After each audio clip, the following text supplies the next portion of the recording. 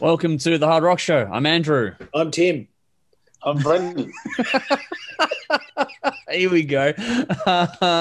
Technically, it's the other way around, but that's all right. Here we go again. If you want more of our shenanigans, then please make sure you're following all of our social media channels to keep up to date with all of our professional standards that we have here. Check out our Patreon page too if you'd like to give us some support while we're talking about that sort of stuff. A big, wonderful thank you to our wonderful sponsors in Squidding, Screen Printing, Alt Cont, and Rockstar Finance. Their details, as well as ours, are in the description for this video or audio file wherever you are checking this content out today. This episode, we're going to go through the latest from Vessel, Tommy Lee, Mr. Bungle, and Sevendust. We'll have a hot topic in just a second as well. We have a diverse episode this week. But first off, how's everyone going? How's your week been, Brendan? Oh, up and down. Yeah. Some dramas with the animals and pets at home, and that's always bloody awful to deal with. But, it's also part of life's rich tapestry. It's just something we all have to deal with from time to time, and it's obviously the worst thing about owning pets. Yes. Saying goodbye is bloody hard. But other than that, it's been okay. Like work's flying. Been out to the pub a couple of times again, and restaurants and the like, and I haven't seen so many happy people out and about for a long time. So it's refreshing. It's wonderful. Melbourne's done a great job of, cleaning up what was a hell of a mess. Well, as we do this, it's 6 days in a row of donuts. Yeah. So let's hope that keeps on keeping on. Yeah. Look, happy days. I'm glad everyone seems happy. Everyone's got a bit of a spring in their step again. So yeah, I'm in a good place. Cool. Tim, how about you?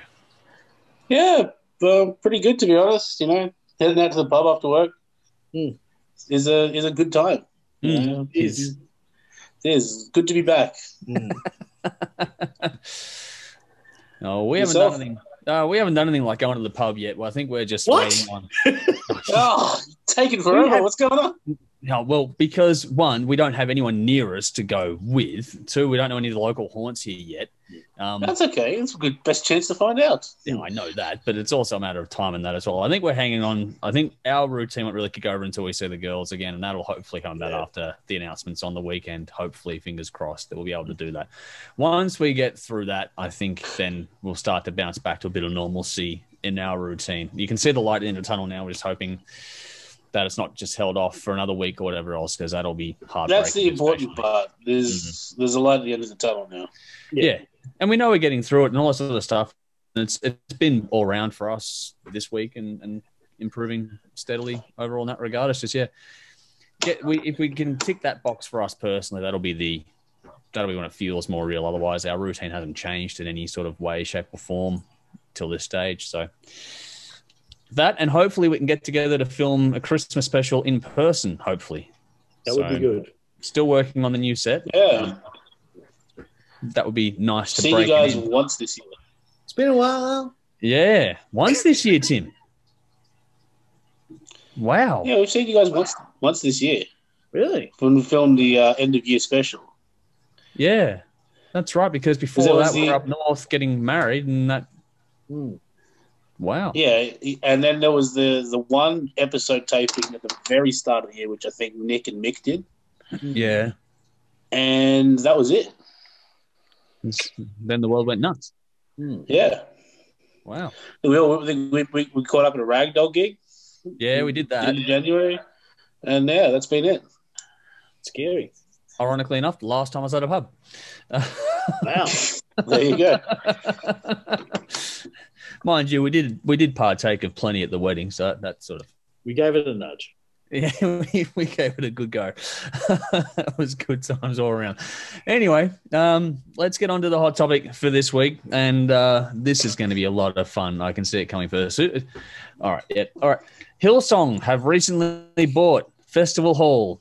And this is basically us giving our thoughts on that. Let's go to Brendan first this time around. The look on your face says it all right now. Okay. This is nothing against anyone's religious beliefs, because you can believe in whatever fucking rubbish you want. I really couldn't give a shit. This annoys me, not that they've bought it. It annoys me the fact they can fucking afford to. you know, for an organisation that wouldn't pay a bloody cent in tax, and you know, they're basically a bunch of thieves preying on, you know, a bunch of sad, influential, so easily influenced people. Yeah. So you know, that kind of gets on my tits a bit. And the fact that they've been allowed to buy something that really shouldn't have been for sale, it's just one of those things that probably should have been government owned and sponsored. And, you know, it's not only an iconic building, and not an iconic, it's a fucking chook shed. We know that. But it was our chook shed. And it means a lot to a lot of people from, you know, from way back when to, you know, first concert I ever saw was at Festival Hall. Granted, it was 1927 and 1-1-E, but yeah, that doesn't matter. It was still the first concert I ever went to. So, you know, it's just, it doesn't sit well with me because, you know, they're going to sit there and say, oh, it's still going to be a live music venue, but, you know, assuming it's going to be fully seated and listening to Peter, Paul and Mary, I've got a bit of a problem with it, but, you know, hopefully they prove me wrong, but I seriously doubt they will because they're probably the most morally bankrupt fucking institution on the planet. So fuck them. And I'm not happy about it in case you didn't gather. Yeah. All right. Tim, follow that up. I'll criticise your religion. You can all get fucked. You're not going. If there is a hell, that's where you're going. Yeah. To quote Jesus, a camel has a better chance of walking through the eye of a needle than a rich man of getting into heaven. Yeah.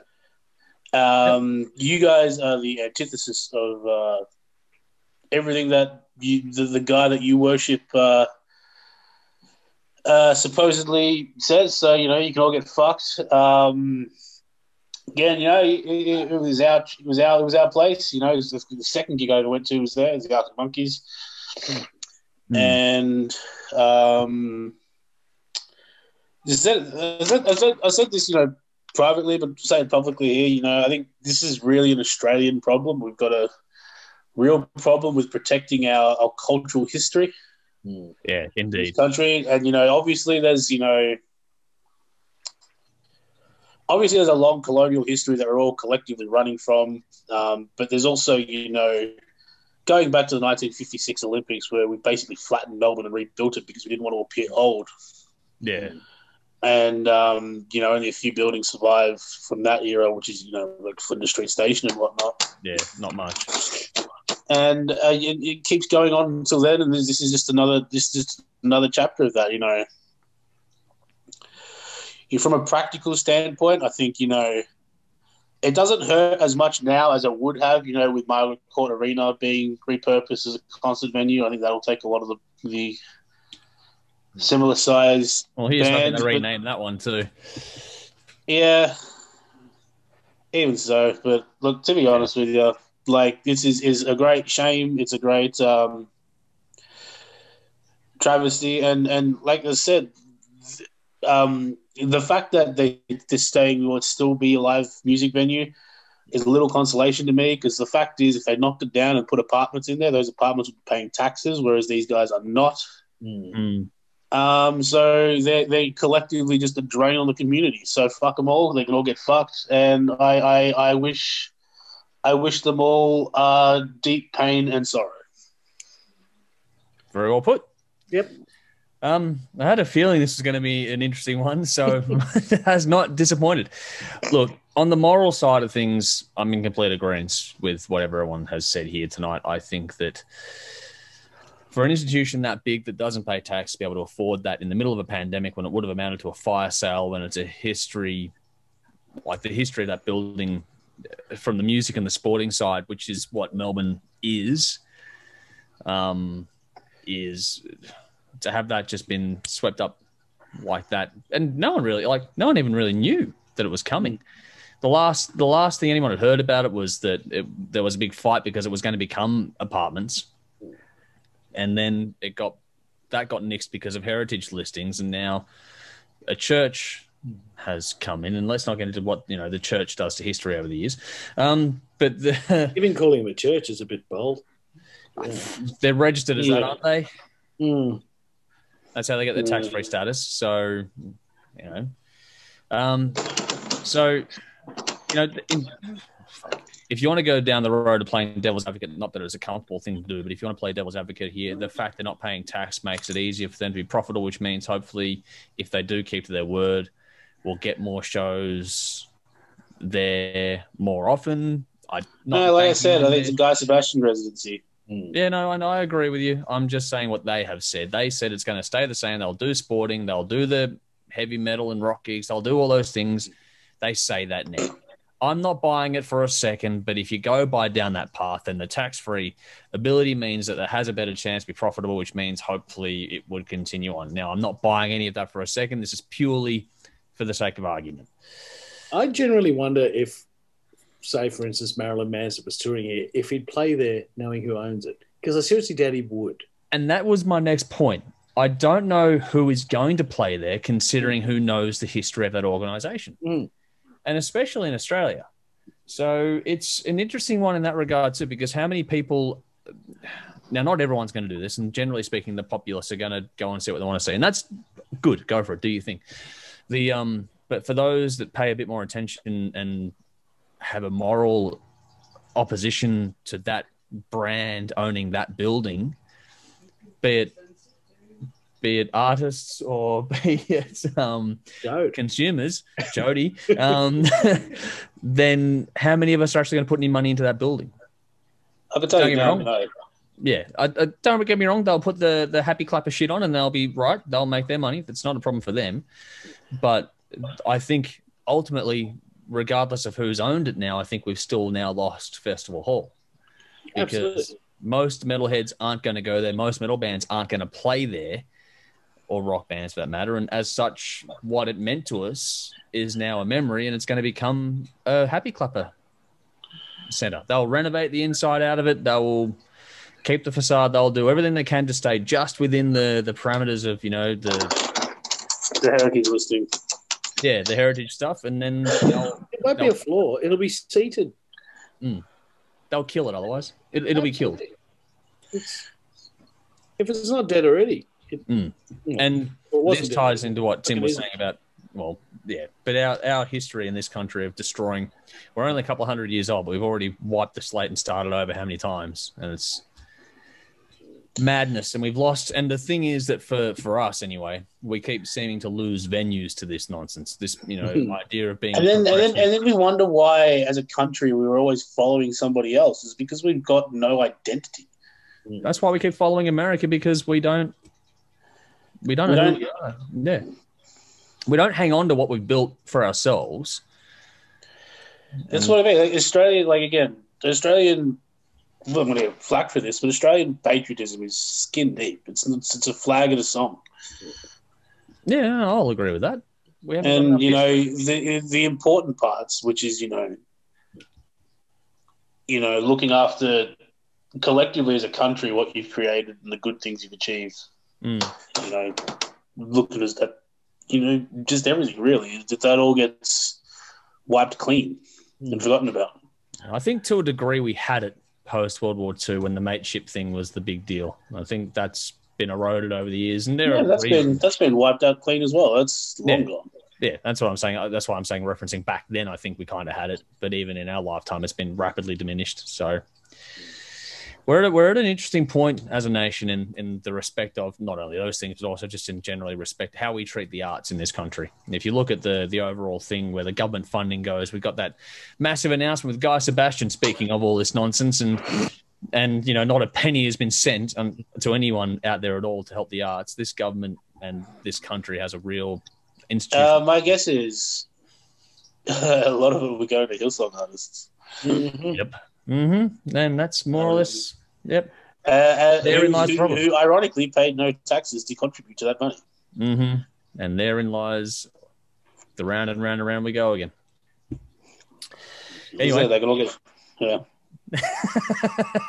think it's pretty much a round table concession of, they can fuck off. I would have loved to have seen it fucking, there are people like Eddie Maguire that always talk the talk, but they never stump up and help out. Yeah, but at the end, no, because it's not whether like Eddie Maguire is part of their club. You know, his True. branding is that he's, you know, the working class boy from Broadmeadows who made it. But the fact is, he's still part of that. He's still, like, when we're trying to rock the boat, it's still his boat. And he's in that boat with Hillsong. So he's not going to rock that boat. Yeah, true. That's he was the fact. trumpeting for a long time about not playing fucking football on Good Friday because he's fucking Catholic Church ties. And he's in the club. Don't you worry. The fact. And I mean, we're not going to get the changes that we want so long as we've got people like Andy Maguire on our side. The fact is, he's not one of us. No. He's not in our club. No. So we've got, as people, we've got more in common. We've got nothing in common with Eddie Maguire. Yeah. No, it's it's true. I think it's a case of Viva la Revolution. He plays the part well. Yeah. No, I wasn't saying that he's one of us. I was saying he usually tries to drum up the interest in the money, and nothing was done in that regard either. And it's like, yeah, okay. We keep hearing about it. I'd throw James Young into the same boat as well. He keeps whipping up a storm, but nothing ever actually happens. There's a few. Yeah. We'll be mindful of what we say on the record on that one. And I think, poser, but he's a poser. Yeah, well, yeah. No, I'm not a huge fan person, but it is what it is. Anyway, I think we should, while Jody tries to hold in a sneeze, that's a segue into our first review of the evening. I think we'll leave it there. Give us your thoughts on that topic out there. I'm sure that's going to get some conversation going, so that'll be interesting. But anyway, our review first up for the first local one for this week is Vessel with Vagabond Blues. We were trying to twist Jimmy's arm into doing this one with us after the success we had with him doing the last one, the debut album, but we couldn't quite get him over the line, so we figured we've got to move on and get it done anyway, and Jimmy said, no, go ahead and do it. So here we are. So this is Vessel with Vagabond Blues, 7 tracks for 38 minutes, the second album from the Australian band, released February this year, 2020, via Majestic Mountain Records. Recorded and mixed by Jesse Oberon, with drums by Ben Todd, mastered by Magnus Lindberg. Like I said, we did the debut album a few years ago now, which was hilarious. So go and watch that one online if you want to. But now we'll go to Tim with his take on this album. Yeah, this is really, really good. It's a wonderful little mix of like that sort of modern blues rock that people are doing and that kind of like 90s stoner rock. And yeah, it's a really clever mix that I once I heard it, I feel like I should have heard more of it from other bands, but I realize I haven't. So yeah, I really quite like it. I like the blended tones as well between like sort of meshing those two styles together and sort of having that nice smooth Caius-y lead tone with that sort of like kind of shuffling blues thing happening. So I thought overall it was really good. I like the chorus. I like the like they're all just well constructed rock songs in that regard as well too. So this is all pretty rock solid stuff. 8 out of 10. 2020 is my highlight. It's a really good solid album. Like for half an hour listen, it's pretty great. Cool, Brendan. Yeah. Look, I really enjoyed it as well. And I really enjoyed it the first time around. And I think it was not long after that infamous first Vessel review that I actually sort of started getting involved in the show a bit, funnily enough. But I remember that review quite clearly. I'm thinking, gee, I think I was in the audience. You were there that night, weren't you? I don't know. Was I? I think you were. I couldn't remember if I was there or if it was an all-Australian special, so I'm pretty sure you were there. We might have done the orange one that night. I might have been there in the old HQ. If it was like right when I started coming, or it might have been the first time I was there. Maybe, yeah. Look, it was bloody funny. And it was interesting. I was listening to this and I was thinking, wow, this sounds so much better than the first one, like sonically. And then I went back and listened to the first one. I'm like, no, it doesn't actually. That sounded really good too. They both sound, they've got a really good sound out of it. And like Timmy was saying, when you get that sort of, I don't want to say doomstoner rock because it'll give people the wrong idea of what it is. Because so many of those doomstoner things sound the same. And you know you're just going to hear that like over the top fuzz. And you don't get that. To me, it's that kind of like smooth creaminess. Yeah, I'd sort of say almost like the first Black Sabbath album recorded really well. Yeah. Like it's got that light and shade and stuff, but it doesn't have. It's a vintage tone, but it doesn't sound old. Yeah. Look, I loved it. I gave it 8.5 out of 10 as well. I think much like their first one, this just carries on. And again, I know very little about them. Based on that first, I tried to do a bit more research, but I still don't know who. Yeah, no, I think there's still what's going on. There's still a lot of information out there. No, it's weird. I think the real names have been announced with the band members now. I think it's settled into a 3-person lineup, whereas I think the first album was more of a solo project, but that's about as far as it sort of gets now. Better than Mr. and Mrs. Vessel or wherever we were last time. But no, it's great. I loved it. Vagabond Blues, Dark and the Light, and The Devil's Backyard. Who was the female vocal on that? It's amazing. This is where it gets funny because they named her as Sue D. Nim.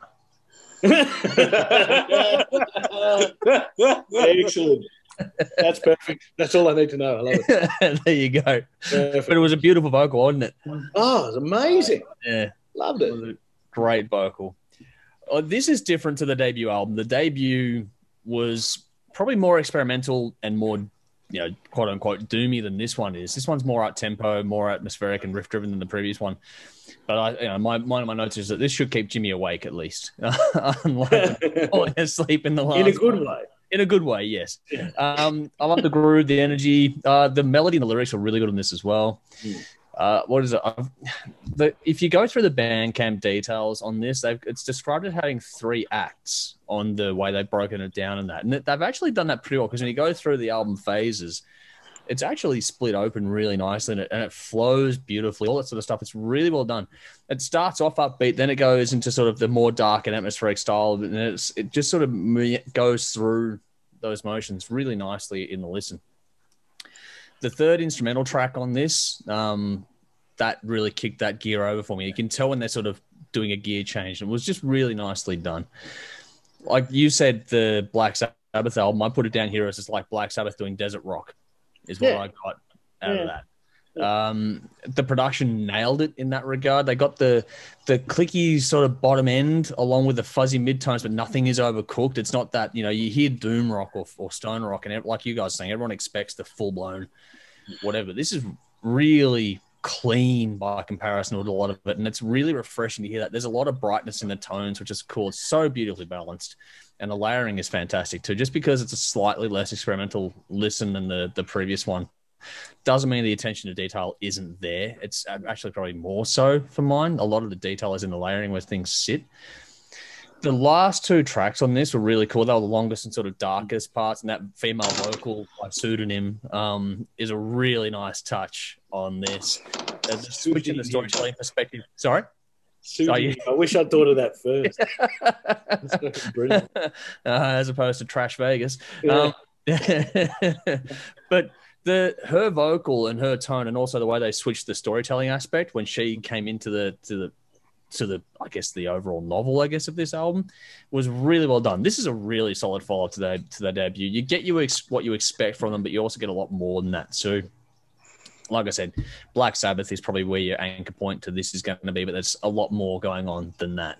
And this is one that grows in you the more you listen to it as well. I've listened to this for a while. Obviously, it came out in February, but just haven't been able to put it away. It's been a really good listen this year. So 8.5 out of 10 from me. I also picked 2020, Dark in the Light, and The Void Tempest as my standouts on this one. So it's a bit of a diverse section there. Yeah, it's pretty much all the tracks. Yeah. So there you go. There's something for everyone on that album, obviously. Now we're going from something that was obviously universally loved to something that's going to be a lot less universally loved, I'm feeling. This is Tommy Lee with Andro. 13 tracks for 32 minutes, the third solo studio album from the Motley Crue drummer. Released October 2020 by Better Noise, produced by Tommy Lee at Lee's Basement. This is an album that Tommy composed, produced, and does backing vocals on, but each track themselves has an individual guest vocalist. And Brendan thought this would be interesting to do it, which is why we've picked it up. And we're going to hold the powder on that one and go to Tim first on this. All right, so when I first listened to this, I thought he's just sitting like in a room by himself, like with a computer program, and just getting a bunch of random sounds and putting them in order, and then you just released it like a 15-year-old SoundCloud rapper. Yep. He's got guest vocalists for each song, which means he actually put effort into it. Like he actually tried. This is this is the saddest thing I've ever heard in my life, and I've heard Vince Neil. Like this is like if this does not confirm Motley Crue as the most untalented band in the history of music, then I think Jody will have words with you next time, Tim. Then Mick Mars is going to be rolling in his grave. Yeah, I've seen that, man. There's no way he's not a corpse on with like a puppet holding him up on stage, man. That guy is fucking. He belongs in. He looks like the evil woman in the Emperor's New Groove. This is fucking awful. And I can't believe he actually put effort into it. I can't believe a fucking label released this. Holy shit! Far out. Produced in Lee's basement. Yeah, no shit. Straight in the bin. See you later. This is the worst. One of the worst albums of the year. And I heard Corey Taylor's album. Oh, that's Jesus. Fighting words too. Yeah, Dem's fighting words for sure. Yeah. Fuck. All right, Brendan, do you have anything redeeming about this album to say? Yeah, a little bit. Now, first, I want to redeem myself. I put this up as a suggestion without hearing it. Yeah, I did say to you, from all the feedback I'm reading, this could be an interesting review, but I hadn't heard it yet. Well, I think you got what you wanted. Well, yeah, but yeah, but here we go. I'll be honest. When it started, I didn't hate it. Like the first two tracks, I'm like, yeah, right. I'm kind of along for the ride. You to me, it kind of felt like when yeah, that's the second track. No, that's my highlight. Oh fuck. Yeah, that's why I was thinking. Actually, that's the best song on the album for this reason. Though it seemed to me like a fun, like regurgitator when they were doing like the Prince piss take kind of thing with the song formerly known as. It kind of had that bouncy. Yeah, I get happy vibe to it. So for the first two tracks, I'm sitting there going, yeah, okay, I don't hate this as much as I thought I would. And then it fell right off a fucking cliff from there. So, yeah, its redeeming features about the first 6.5 minutes. So if you make it that far, more fool you because it's all bad from there. Yeah, this is awful. It's awful. And it actually gets worse as it goes. It really does get progressively worse and worse and worse to the point where you're just skipping songs after 35 seconds because you just know what you're in for. Mm-hmm. It's bad. And I do like Motley Crue, and I think Tommy Lee's an underrated drummer, and I think I'm a Motley Crue fan as well. Severely underrated guitarist, by the way, Tim. Yeah. Vince can't. I have nothing wrong with his guitar playing. But he's a corpse still. Oh, he's absolutely. But he's been a corpse since 1987, so I've got that. This is true. Yeah, look, this is pimply dog shit. Old man bought a Mac and decided to play with it. It's fucking terrible. 2 out of 10, and the 2 because the first 2 tracks didn't make me vomit. The rest of them. Okay. All right.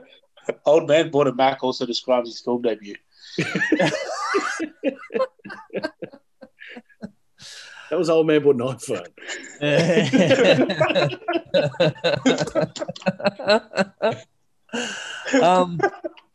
Yeah, well, I'm going to continue the pile on here. I really, because of the amount of rap going into this, it's actually good to get you two guys on this versus, you can imagine Dave reviewing this. I'm sure it'd be quite similar. Probably more vicious. This is pretty painful. Yeah.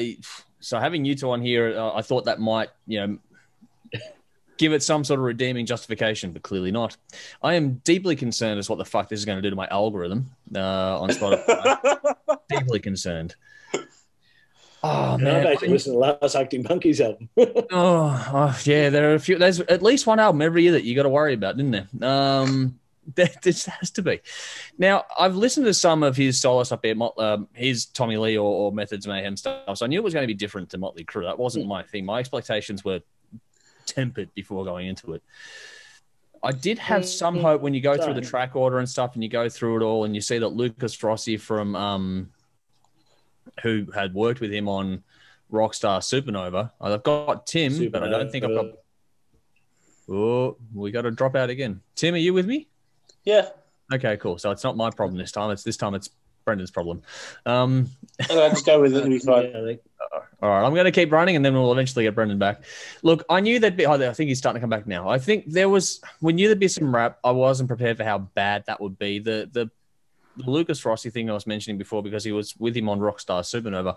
I thought, he was an impressive vocalist back then, but I wasn't prepared for him doing a subpar Justin Timberlake impression on that one. That was irksome. I knew there'd be rap, like I said before, but how bad it was. Like, I can't judge rap to save my life, but how bad it was wow. The lyrics were shit. Nothing flowed. And this whole thing feels like a Fast and Furious knockoff soundtrack. It's the nauseating use of panning and bottom end. It was painful. There isn't a single actual instrument on this, which isn't the end of the world, but it's the first time I'll say that being able to hear everything is a detriment to the record. Normally I'm all for that, but this time that's bad.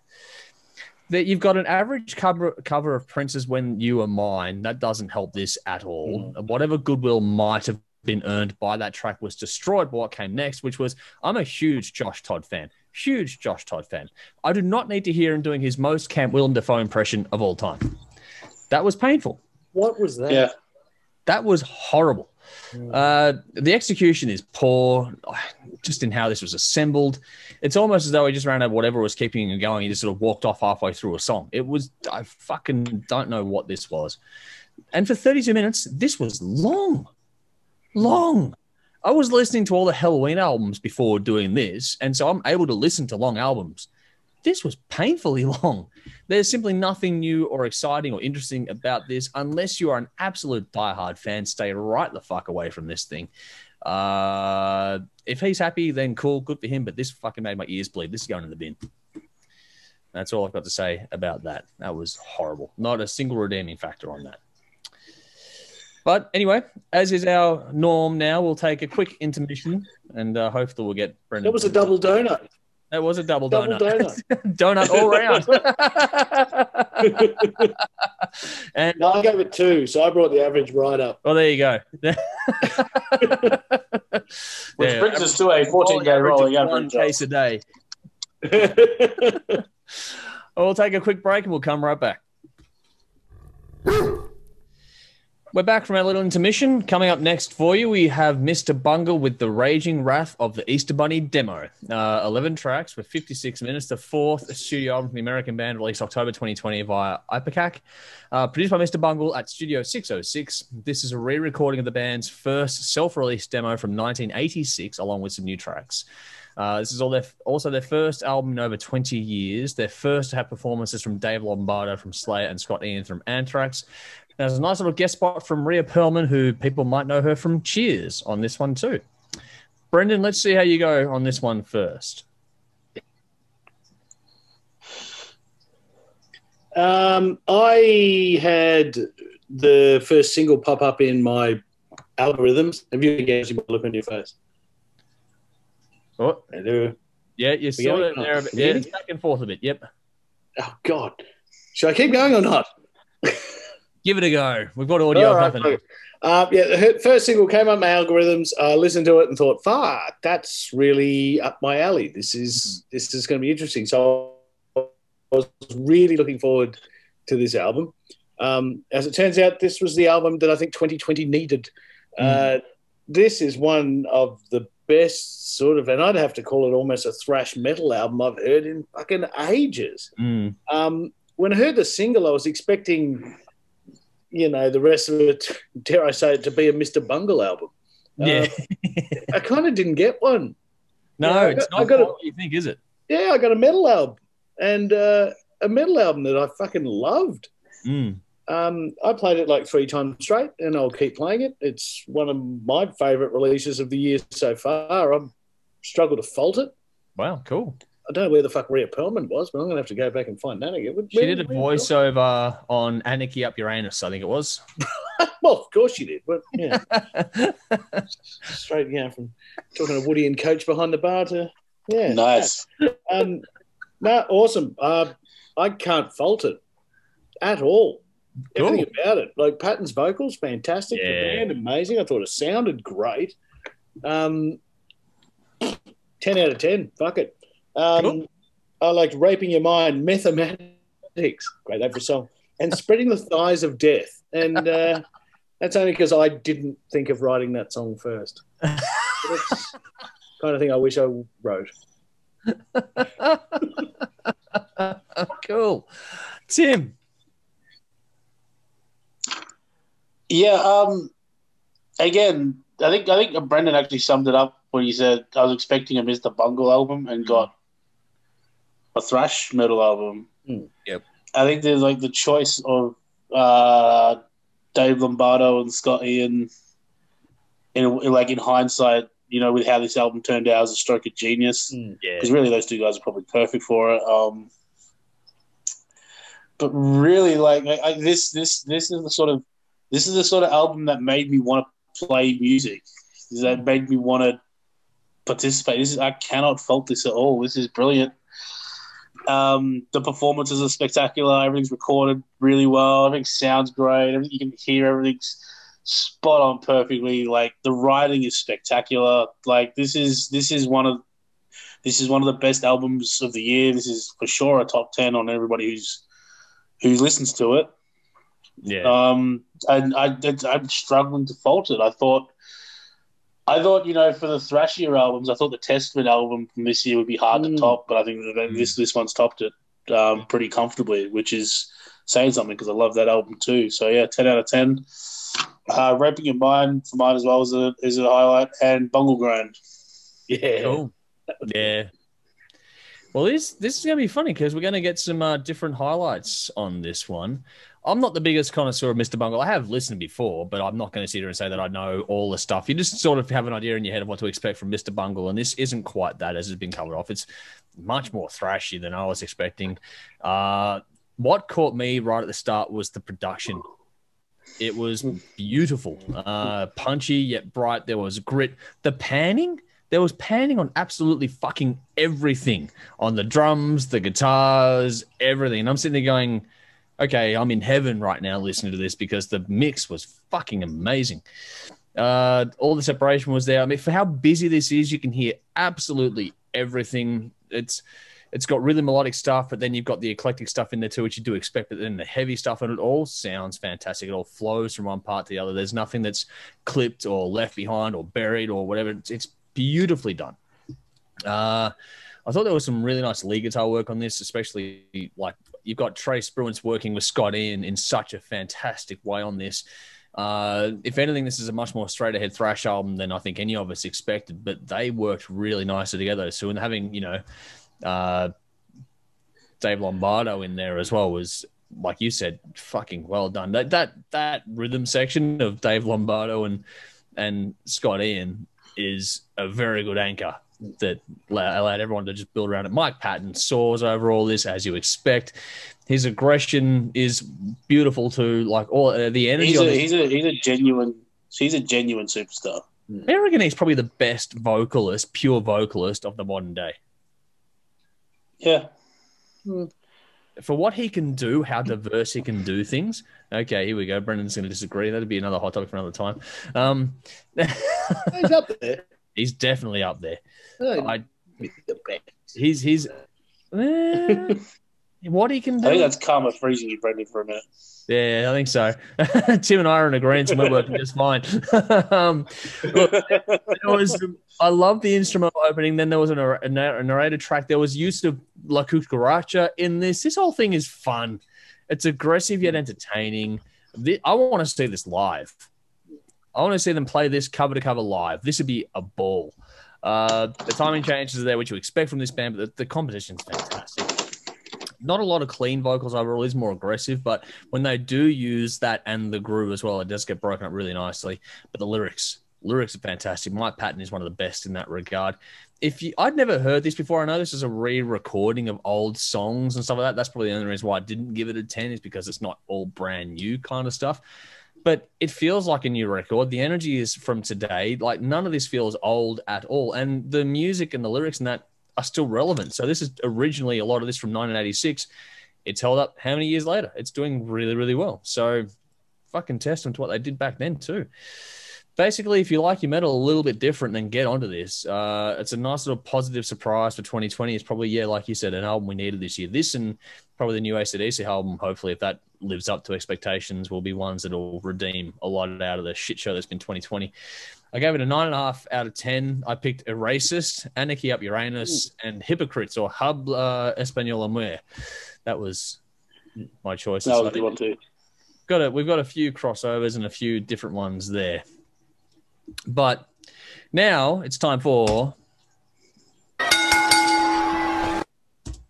Hopefully it came through. Hey, so now we're going to go to our main event of the evening, and that is Sevendust with Blood and Stone. 13 tracks for 49 minutes. It's the 13th studio album of the American band, released October 2020 by Rise Records, produced by Michael Basket at Studio Barbarossa in Florida. And this album features a cover of Soundgarden's The Day I Tried to Live, done as a tribute to Chris Cornell. Tim, you go first on this one. Yeah, look, conflicting opinions on this one. Like, I really like Sevendust. I've seen them live a few times, listened to all the albums. I think Morgan Rose is one of my favorite drummers of all time. But listening to this album, I think everything's good, but nothing's great. Okay. I think it's a very polished, professional album. I think there's a lot of very good hard rock songs. Everything sounds really this band's been around forever now, so they're at a point now where they know what they're doing and everything's well polished and professional, if that's the right thing. But there's nothing about this that I think would make me pick this over listening to another Sevendust album if I was going to listen to Sevendust. Okay. If that makes sense. Yeah. Yeah, I think it's very good. That's not to say it's not worth a listen. It's good. It's a good album, but yeah, it feels like it's an album to release so they can keep touring and playing praise. Yeah.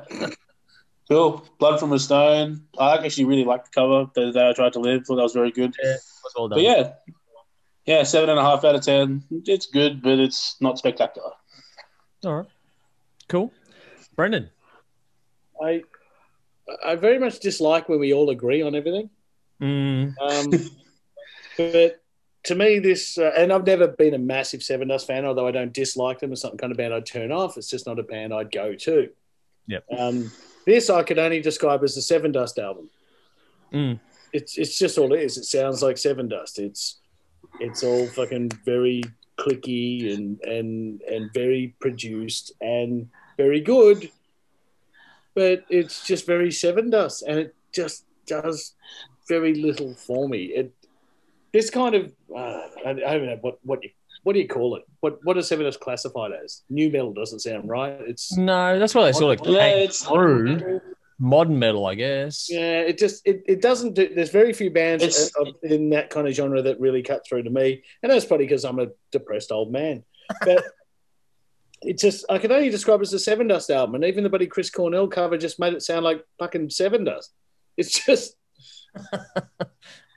his vocals. His vocals really give them such a unique sound.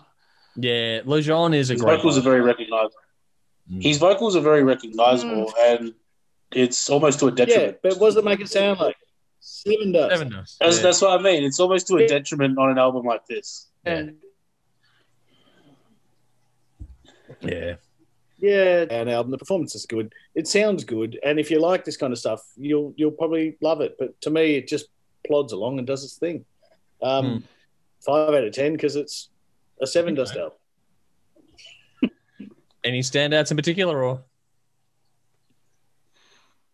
He's frozen on it. Well, it's hard to tell them apart, I know.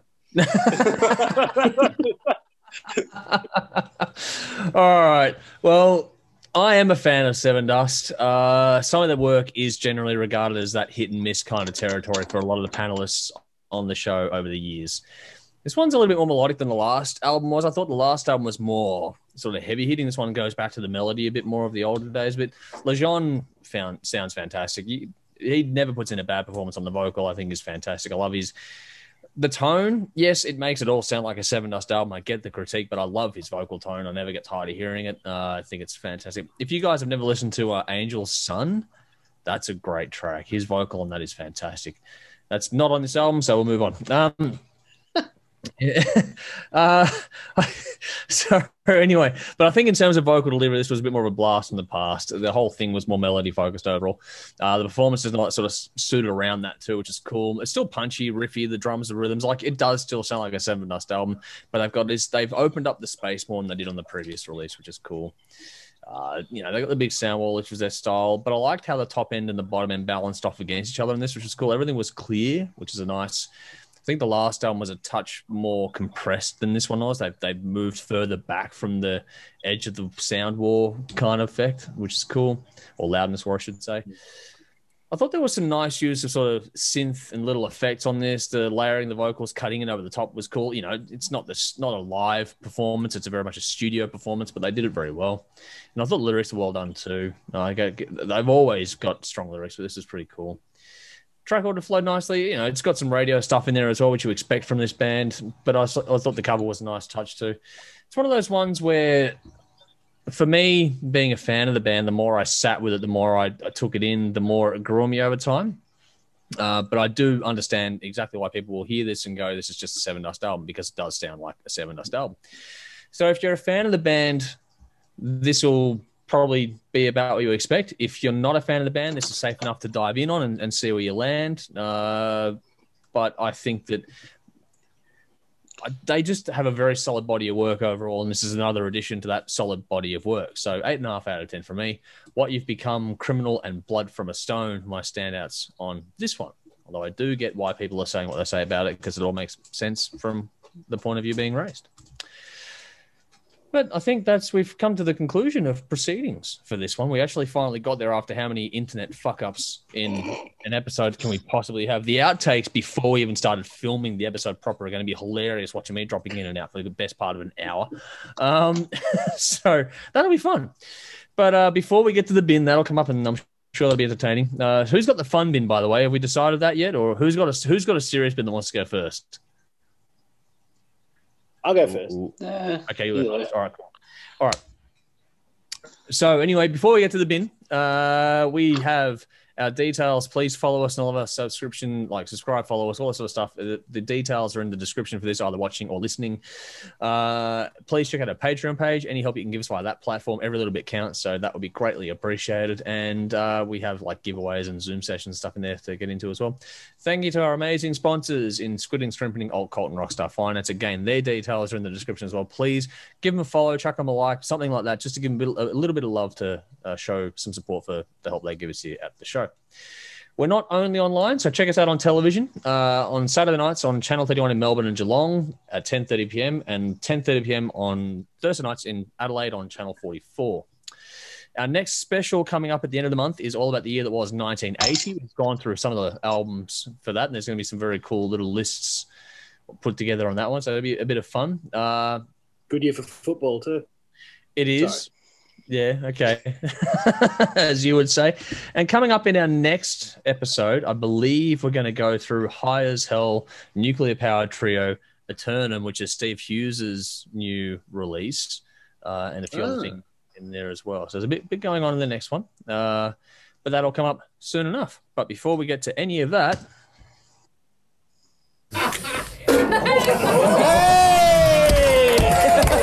Time for the bin. And Brendan, you wanted to go first, so what have you got for the bin this week? Stop arguing about politics with your friends, particularly online. Now, Yeah. I'm not saying don't discuss politics. I'm saying don't argue about politics. We've seen it obviously quite aggressive in the last 6 months because here, particularly in Victoria, we've all been locked up. And you've got the Dan Andrews versus the non-Dan Andrews, both sides being equally fucking erratic and absurd. You are not going to change your friend's opinion on one or two sentences. No. It's not possible. You can have a healthy discussion if you many are not. Have we frozen again? You're sort of coming back to us Anyway, now. I'll just keep going. Tell me what. Yeah, keep going. Okay. But just be very careful. These people are supposed to be your friends. People vote different ways for different reasons. Give everyone their space. Give them their time. Let them say their piece, but don't badger and argue with each other because it's not constructive. It doesn't help. And you're actually just going to lose friends. So stop that. Makes it worse. Well done. We got there. Tim. Yeah. Inconsiderate drivers at traffic lights. Okay, so if I'm in the far left lane because I'm going to the fucking petrol station on the other side of the traffic lights and you're riding my ass because you want to get ahead of the car in front of me, go fuck yourself. On the side note too, like when there's a truck waiting at a red light and a truck goes behind it and then goes, no, fuck that. I'm going to go in the lane next to it so I can overtake the truck. It's like, fuck you. You're in a truck anyway. We're all trying to overtake you, slow assholes. Elephant racing. For fuck's sake, man. Like, we're trying to avoid being stuck behind this big steel solar eclipse. So, like, you're all slow. Just get in behind, get in the slow lane. Yeah. Anyway, yeah, that's my opinion. The troubles we rediscover as we come out of lockdown. Oh my god! How good was no traffic for 6 months? No traffic was awesome for 6 months. Probably one of the few perks. The only problem was you couldn't fucking go anywhere. Lock us down again so I can get to work. Can we just what we need is we need a curfew just to lock down families from 11 to 4. No, back to my last bin where I put the school drop off where they just shut down a fucking suburb so you can drop off some overprivileged little fucking Durack fucking at school. And fucking Porsche Cayenne or your fucking Land Rover, you piece of shit fucking soccer mum. Get the fuck out of the way. Let the kid walk. And you know what? That's the car that's riding you when you're trying to go to the petrol station. Exactly. Yeah.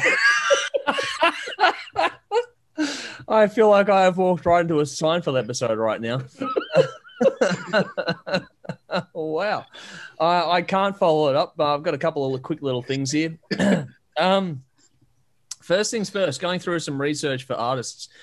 There are a lot of lazy, quote unquote, scene-based publications where they try and keep up with the underground or get all the emails and that. But all they fucking do is copy and paste the press release and stick it on their website.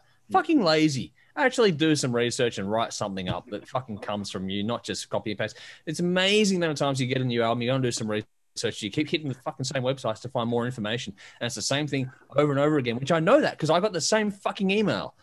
Oh, boring, annoying. And on top of that, in honor of tonight's episode and the technical difficulties, Australia, the NBN, in the fucking bin. Piece of shit. Fuck me dead. How do we fuck that up? Still. Bastards. We could get into that, but we'd end up with an argument on the internet, which would, never mind. Well, that would.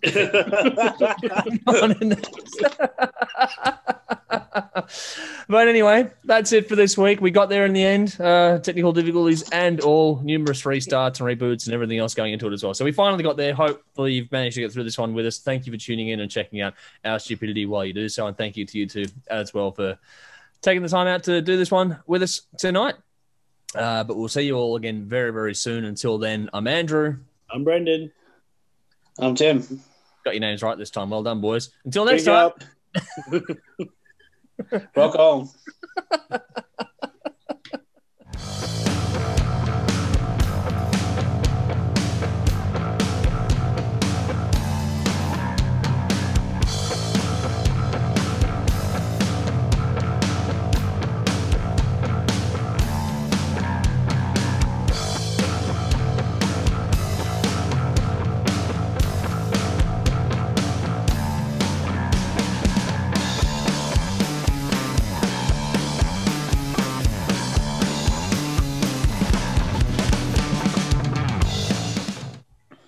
Welcome to the Hard Rock Show. I'm Andrew.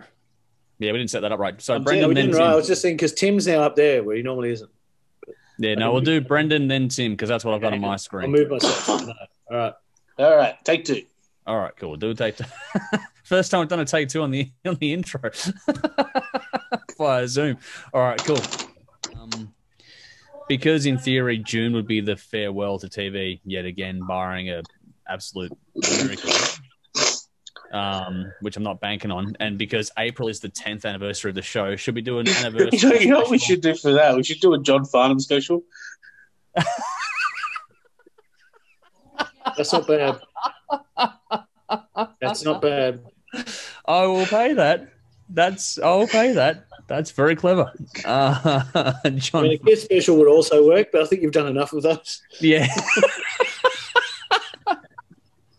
we should just replay the finale we shot last year because that was pretty good. Yeah, it was pretty good. Well, just for the irony, just replay the kids special. I did do a 6-hour supercut. There'll be enough there. Orange. Does have to bring an orange? Yeah, we made the mistake, and it might have been before your time in the band, Tim, when we handed out a bag of oranges to the crowd. Yeah, okay. Some of them came back. It wasn't smart. I was going to say, like, that's a recipe for disaster. Yeah, no, we should have came back at a high velocity. We should have cut them into wedges first. Yeah, that's like Marge Simpson giving out the pretzels. That's yeah.